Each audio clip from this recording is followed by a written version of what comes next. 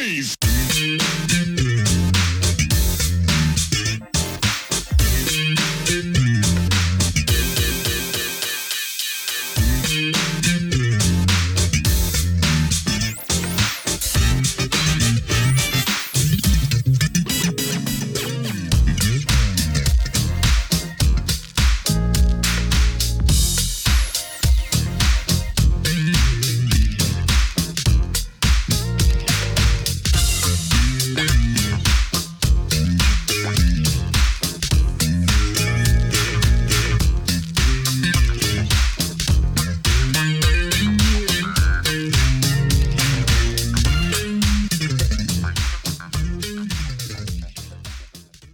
Welcome back to the next part of this Truth and Rhythm episode. Be sure to subscribe to this channel. If you've already done so, please share it with friends. Also become a member by joining Truth and Rhythm on Patreon, or consider donating at funkinstuff.net. Thank you so much for your interest and support. Enjoy.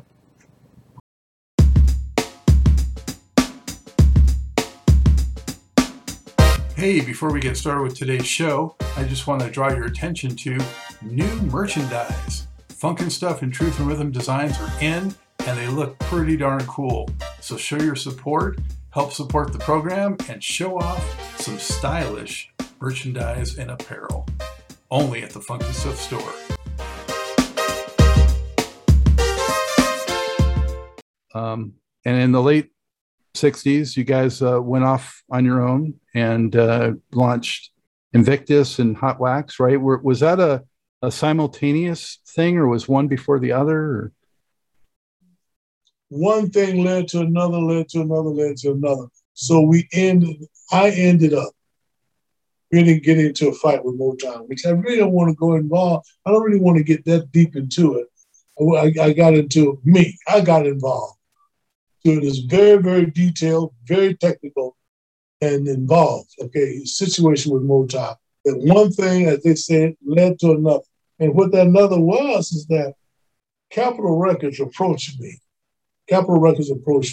Say, well, I hear there's a problem with Motown, blah, blah, blah, blah, blah, blah. And it's a long, drawn-out thing, and I ended up making a deal with Capitol Records. Myself, not Brian, not Lamont. I ended up doing it based on my ability as an A&R person.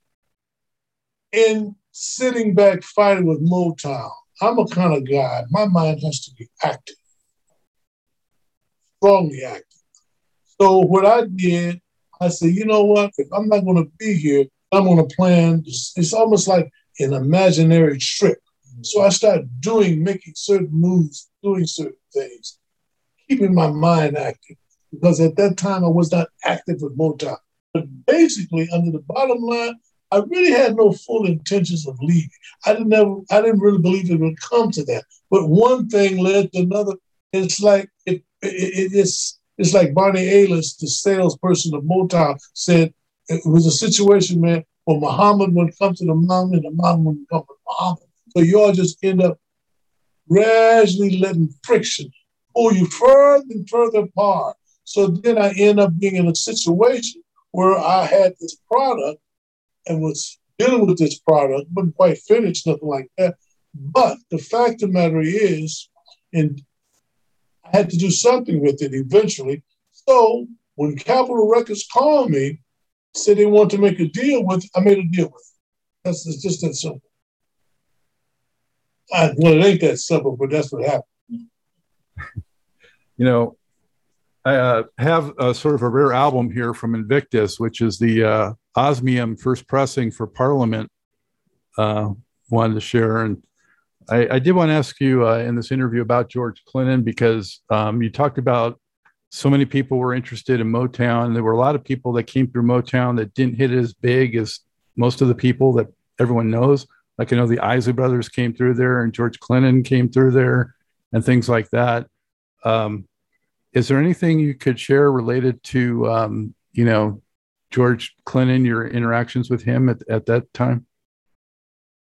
Well, I don't know if George Clinton wanted to be with Motown. George Clinton was with the another label. I can't think of Bridgeport or whatever. I can't remember now. George Clinton got with me after I had left. And because of a person like Jeffrey Bowen, is a person who had rounded up a lot of singers and had talked George Clinton into coming with me, chairman of the board. That guy was founded Jeffrey Bowen. Also, the Honeycombs that was founded by Bill. See, basically, Jeffrey Bowen was the one that got all those groups. He got them because I wanted. He got them because I needed it. And so one thing led to another. Capitol Records signed the deal. Boom, boom, boom. Put out the records, and the records, for the most part, were hits. Free Pains, all that stuff. Yeah. So how did your life change in terms of, your songwriting and what you were doing actively, related to those artists or just music in general? Didn't change. It didn't change. How could it change? I mean, it didn't. Nothing changed. My life, it is what it is. I don't know how to explain. See, I function differently. See, if you look at me like an average creative person, how I function, you're going to misread me because I don't function like an average creative person. First of all, I'm a kind of an individual. I like business, which is what I prefer. I'm a litigious individual. If I believe in something, I will fight. I will do whatever I have to do. I just don't function like that. And yet, and still, I can get creative people and I can set them up and I can tell them, I can look at their product and say what's wrong, correct this, correct that. I mean, I can do all of that thing. I'm an A&R type person. So, I don't know how to explain it to you any other way than that. It doesn't change my life. It's all part of my life. It's another facet of my life. Yeah. Why did Invictus and Hot Wax and that sort of come to a close, that chapter? Simple, because Capitol Records made a deal that they did not know was involved. That Capitol Records was not set up for black product. They were not. The record sold, say for instance, Free Pains record sold $1.5 million. It took them off guard. It's moved faster than they wanted to do, than they thought it was going to move. When the chairman of the board got give me just a little more time, and that was $1 million seller, it threw them off. They weren't prepared to deal with black product. I had to hire a staff that I was not supposed to hire to handle all the black product. That was a drain on the company. And so one thing led to another. And the fact of the matter is, at that time, I wanted to move to go to CBS. Capitol Records at that time said, no, we understand what the problem was, Howard. We understand that. And we do not want you to leave because we have been successful with you. And you have amazed us by coming out with many hit records that you've been coming out with. We said it took us off guard. We weren't prepared for it. Okay? What they were trying to do is fulfill a gap. They were losing the Beatles and they were losing 33%. So they wanted somebody really to bring in and to fill the void of that 33%. However they do it. And it just didn't work out. So they let the president of the company go, and they was bringing in another president, an Indian guy by the name of Bhaskar Menon. He told me, please do not leave. I will work the company any way you want me to. I will build it up. We will reconstruct whatever it takes because you have shown us that you can deliver the product. This is what we need. But at this time, I wanted to get with Clive Davis because I talked to Clive Davis and wanted to be with CBS Records, which I was going to have made the deal. Clive Davis untimely ran into a situation where what happened? He went into such a nasty situation with his company that they wanted him out. So it just destroyed everything. It's coming. I mean, it's really involved, Yeah, yeah. No, you encapsulated it well. I appreciate that, Eddie. Um, and you guys though did go back and do some work with Motown acts later in the '70s. Absolutely, Yeah, absolutely. We went back because because they had a deal when they have a deal with production company. But at that time, Motown had no promotion at all. Ronnie Ayers had left. They didn't have the promotion people that they wanted to have, and they weren't prepared either. Which later on it showed that the situation that they'd gone into was negative, because at that time they had left their independent to go with a major company, which was not to their liking. It didn't turn out to be, and it didn't work out for them. yeah. Then next one thing led to another, and it's. I mean, I don't like talking about it because I know it's probably offensive to Berry Gordy, and I don't want to offend him or say anything, offensive about it. But it just didn't work out. It didn't work out. What was it like working with the Jacksons? It was good. It's working. It's good. Always good working with the creative people. Always, always good. Are there some other notable projects that you guys got involved with later in the '70s or '80s that maybe are worth sharing with viewers? I don't know. I don't think so. I think the biggest project we're working on at this point is the project with the Four Tops, who wants to start a musical that Brian and I are delivering 6 or 7 new songs to. That is the most exciting project in the last 10 or 12 years. Yeah, we're And looking forward to that. It's going to come out in 2022, you think? hopefully, but it's going to be a very, very dynamic project. Um, Very involved. Life story and the Four Tops and Duke for Cure. It's really a very, very interesting story. And obviously, they a very, very successful group that have many, many hit records. And what Brian and I have done is to move the theme, the storyline that moves plays, and to captivate that in a certain song, to move that, because that is so important to any great play. When you really want to know about the person, move the insides more than just hit records. It's about their life and the things that happen while they're on their road to getting where they want to go.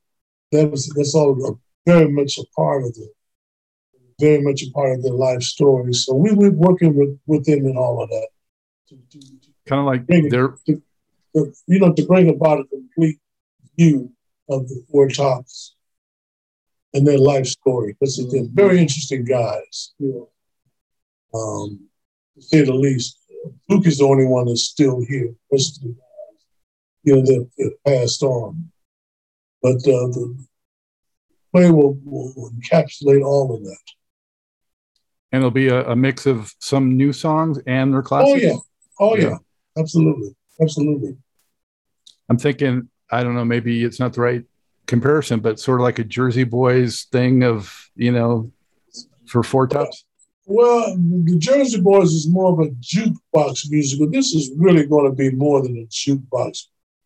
This book is going to cover a lot of involvement with Barry Wilson and as well as relationship with Cure in their early days and other, and it's going to cover a lot of interesting things. They had an interesting life, but let's hope it's successful as the Jersey Boys. I believe it can be, but let's hope it does, because Jersey Boys is a very successful Broadway, very successful. I enjoyed it. I saw it a couple times. I enjoyed it. Are there a couple of compositions, maybe up to 3 or so, that are just for whatever reason your favorites that you've put together? A couple of what now? Of your songs. Of our songs. Brian has all kind of stuff. Well, I don't know. who knows? I mean, like I said, they're all like children to me. I mean, kids to me. I did fall in love with, I hear symphony more so, and then stop, I don't know, Jesus, I don't know, stop in the name of, I don't know.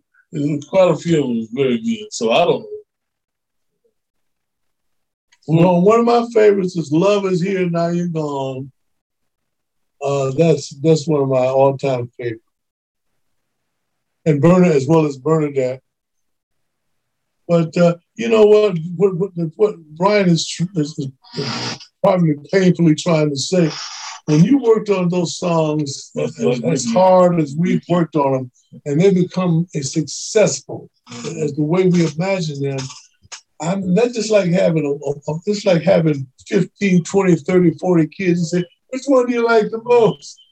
I mean, it's very, very difficult. It really is, because I've been asked that obviously many, many times, and I like them all. I mean, because it was such a part of my life, and it's a part of my life's experience in many, many ways.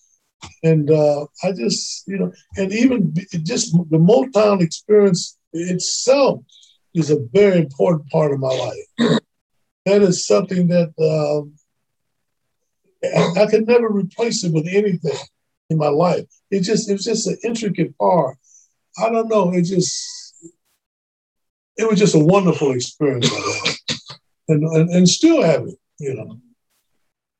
Did you guys ever imagine at the time back in the 60s that these songs would stand the test of time like they have? Absolutely not. Let me tell you something, Scott, before you bring it. You know what, the one thing that I was trying to do while I worked so hard on the songs earlier, even though I was learning, at the same time I was being successful with these songs, all I wanted to do, I said, Brian, if I can write these songs well enough that they could be recorded and get a hit once or twice, I said, I would feel very content that I've done my job. I had no idea that these songs would last this long or have been recorded so many times. I have no idea. You know what, I'm amazed today, so many people have come and talked to me, Scott, and said, well, you know what, I was doing this when I was finishing high school. I was doing this when I was going to college, and this is my song, or this, and this. I mean, and you affected my life, and you did this positive, and they relived their lives. I've heard it so many times, and I listen patiently when they tell me. And because at first I thought they were just talking. I said, are they saying this to make me a big professional, make me feel good? But they were sincere. I could tell they were sincere the way they talked about it. So, no, I'm surprised at all of this success. I'm surprised that they have lasted this long, and very grateful and very thankful, to say the least. And feel very blessed. Really.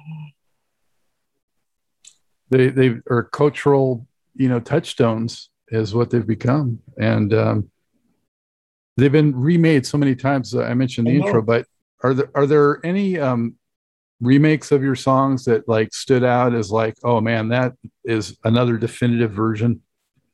Well, Brian loved this one by Vanilla Fudge. Vanilla Fudge. I love that record. I don't know if you keep me hanging on. I think it was Set Me Free. I can't remember what it was. But Vanilla Fudge did a great job with the song. Was it you Set Me Free? Was that? Yeah, I think it was.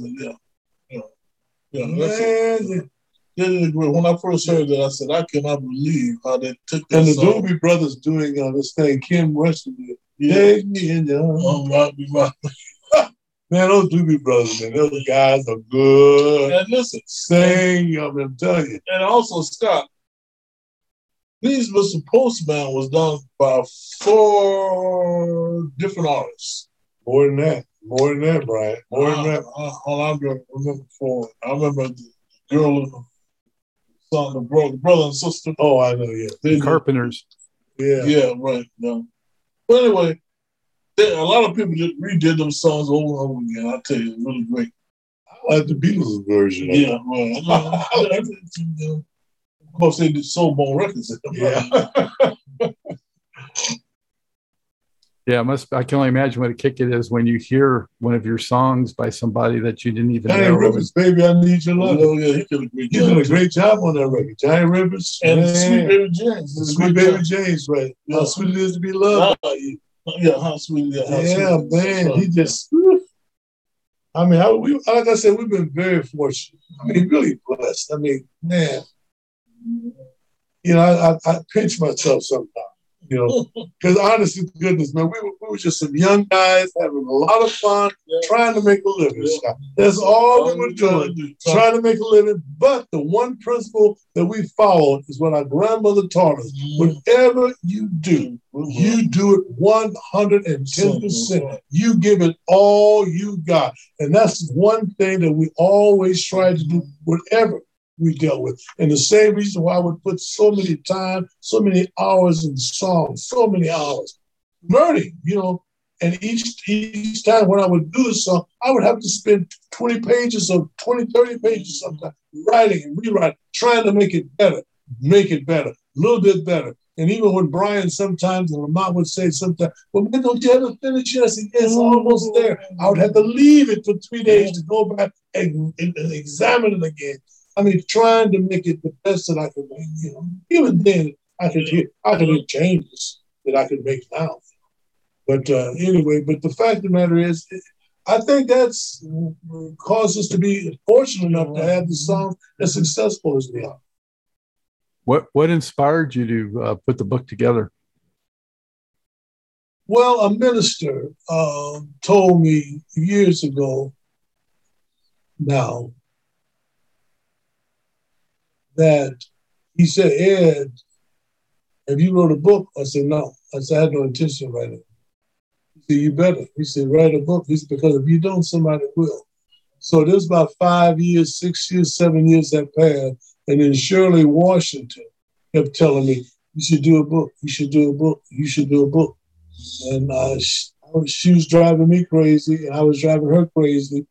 And I didn't really want to do it. It took me years to do it, but then, you know, through her supporting it and pushing me and making me remember things that I had really forgotten and didn't want to write about. And she said, you got to write about it. It's important. You got to write about it. She said, your brother got to write about his thing, you know, his experience. So that's what brought it all about. And, you know, how did you feel once it was finished? And, you know, how do you feel of the project now? Well, I mean, say this, number one, I need to read the book again. I say that to say this. I know what it says because I lived it. And in putting a book together, when it takes you a couple of years to do it, you end up wanting to go over it again to remember exactly what you said. And for the most part, not that what you said was inconsistent with what the truth is, but you want to add something to it.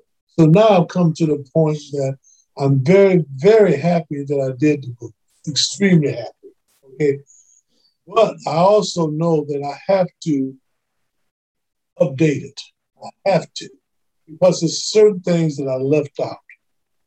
In my haste to write it, in my reluctance to fill it out as much as I wanted to say it and be descriptive as I was. And then and I've come to the conclusion that I have to update the book at some point in time. Who knows? You know, maybe 5 years from now, 3 years, who knows? You know? But I think I would like to do that. It's like your song. It's like your songs. You want to keep messing with the words. Absolutely. Go ahead, Brian. You were going to say something. No.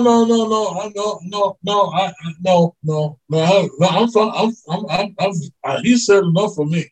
Okay. I understand there's one story in the book that a lot of people might not know unless they read it, of course, is that you were kidnapped as a baby, I understand? Oh, yeah, that's something my mother told me about. I was a teenager when she told me that. I don't know that much about it, except what I said in the book, What you found out? That found out. I mean, I was kind of surprised, And what that did to me, really, Scott, is this. What happened? I was a teenager when I first started talking to her about. But what really bothered me, even later on, when I wouldn't, you ever hear about? You ever no, not hear, but you ever experience things that you try to put out of your mind, because the more you think about it, you start getting negative things. So I started getting almost like haunted lady would have never found. My mother would have never found me. What if that lady? And I never would have known my brother. I never. I had a hard time trying not to think about these things. And I think what happens is that you read about so many people that are kidnapped, never find their parents, or find them 20 years later. So I started consequently putting myself in that position, and it's a horrible feeling, it's a horrible thought, and it sort of pulls on me, and you sort of block it out. I mean, I went through all this. That's nightmarish type of things, You sort of you want to get away from that stuff, and so I try not to think about it as much as I have already, which is more than I really wanted to, because you have to cut that stuff off. What if this happened? What if this would have happened? Which is all very possible. It's very possible. It's just fortunate that she did. She said, she explained to me how she found me and what happened. She didn't know I was gone. It just, so anyway, it's just one of those things. Wow. But that's lucky. I mean, lucky she had found me with what she did, because I think I was only gone for about a couple of days. So that was lucky. Yeah, I'll say. Could you share with us, before we wrap this up, maybe one or two just unforgettable memories being in a studio at Motown, whether it was something funny that happened or maybe somebody just turned in such a great performance on one of your songs? Well, it's a lot of them. But I would say to you this, is that if I gather everything and I really think about it, you have to kind of have that out-of-body experience. The only thing that pops into my mind, because I thought about this several times, I'm going to tell you, not that that's not a good question, but I've thought about it several times, but not for the same reason you asked me. And I could always visualize my brother in there with these musicians operating with these funk brothers in such an expert way that I was fascinated and mesmerized by it, and kept asking myself, how in the hell is he doing that? Where did he get that from? You know what I mean? And I would think, I went on for a long period of time, and especially the times when I remember bass player James Jamerson, which I knew before anyway. James Jamerson, and he was in a sort of a nasty mood, not nasty mood, but he was in a kind of a mood. But it wasn't cheerful. It was a period where the musicians thought they weren't getting their proper, but not respect, but appreciation. But no, it's a little bit different. You can respect a person and still don't appreciate it. It's a little different. It's a big difference, a fine difference. And so Brian was telling him, play some kind of a note. And James Chambers said, you mean like this? Brian said, no.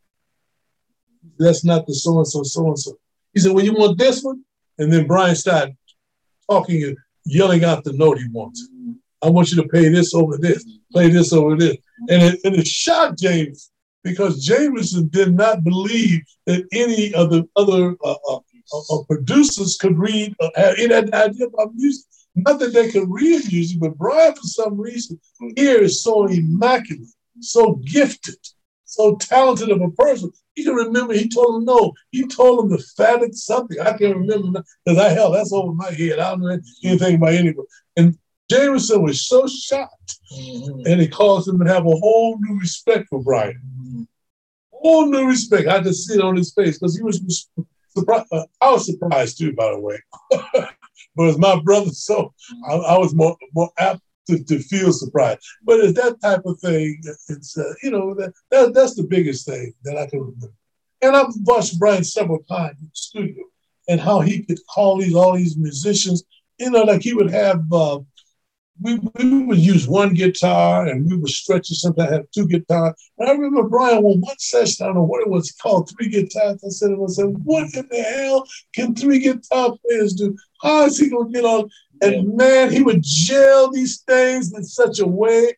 I said, I don't know how the heck he's doing it. And nobody else did either.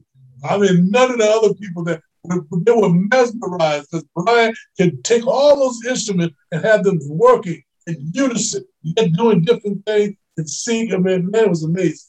Amazing. So that's the biggest thing that I think about. Hey, I want to mention that. But I tell you what, I would tell you one thing. Let me say that this is not as devastating as interesting as what my brother was doing. But one thing was that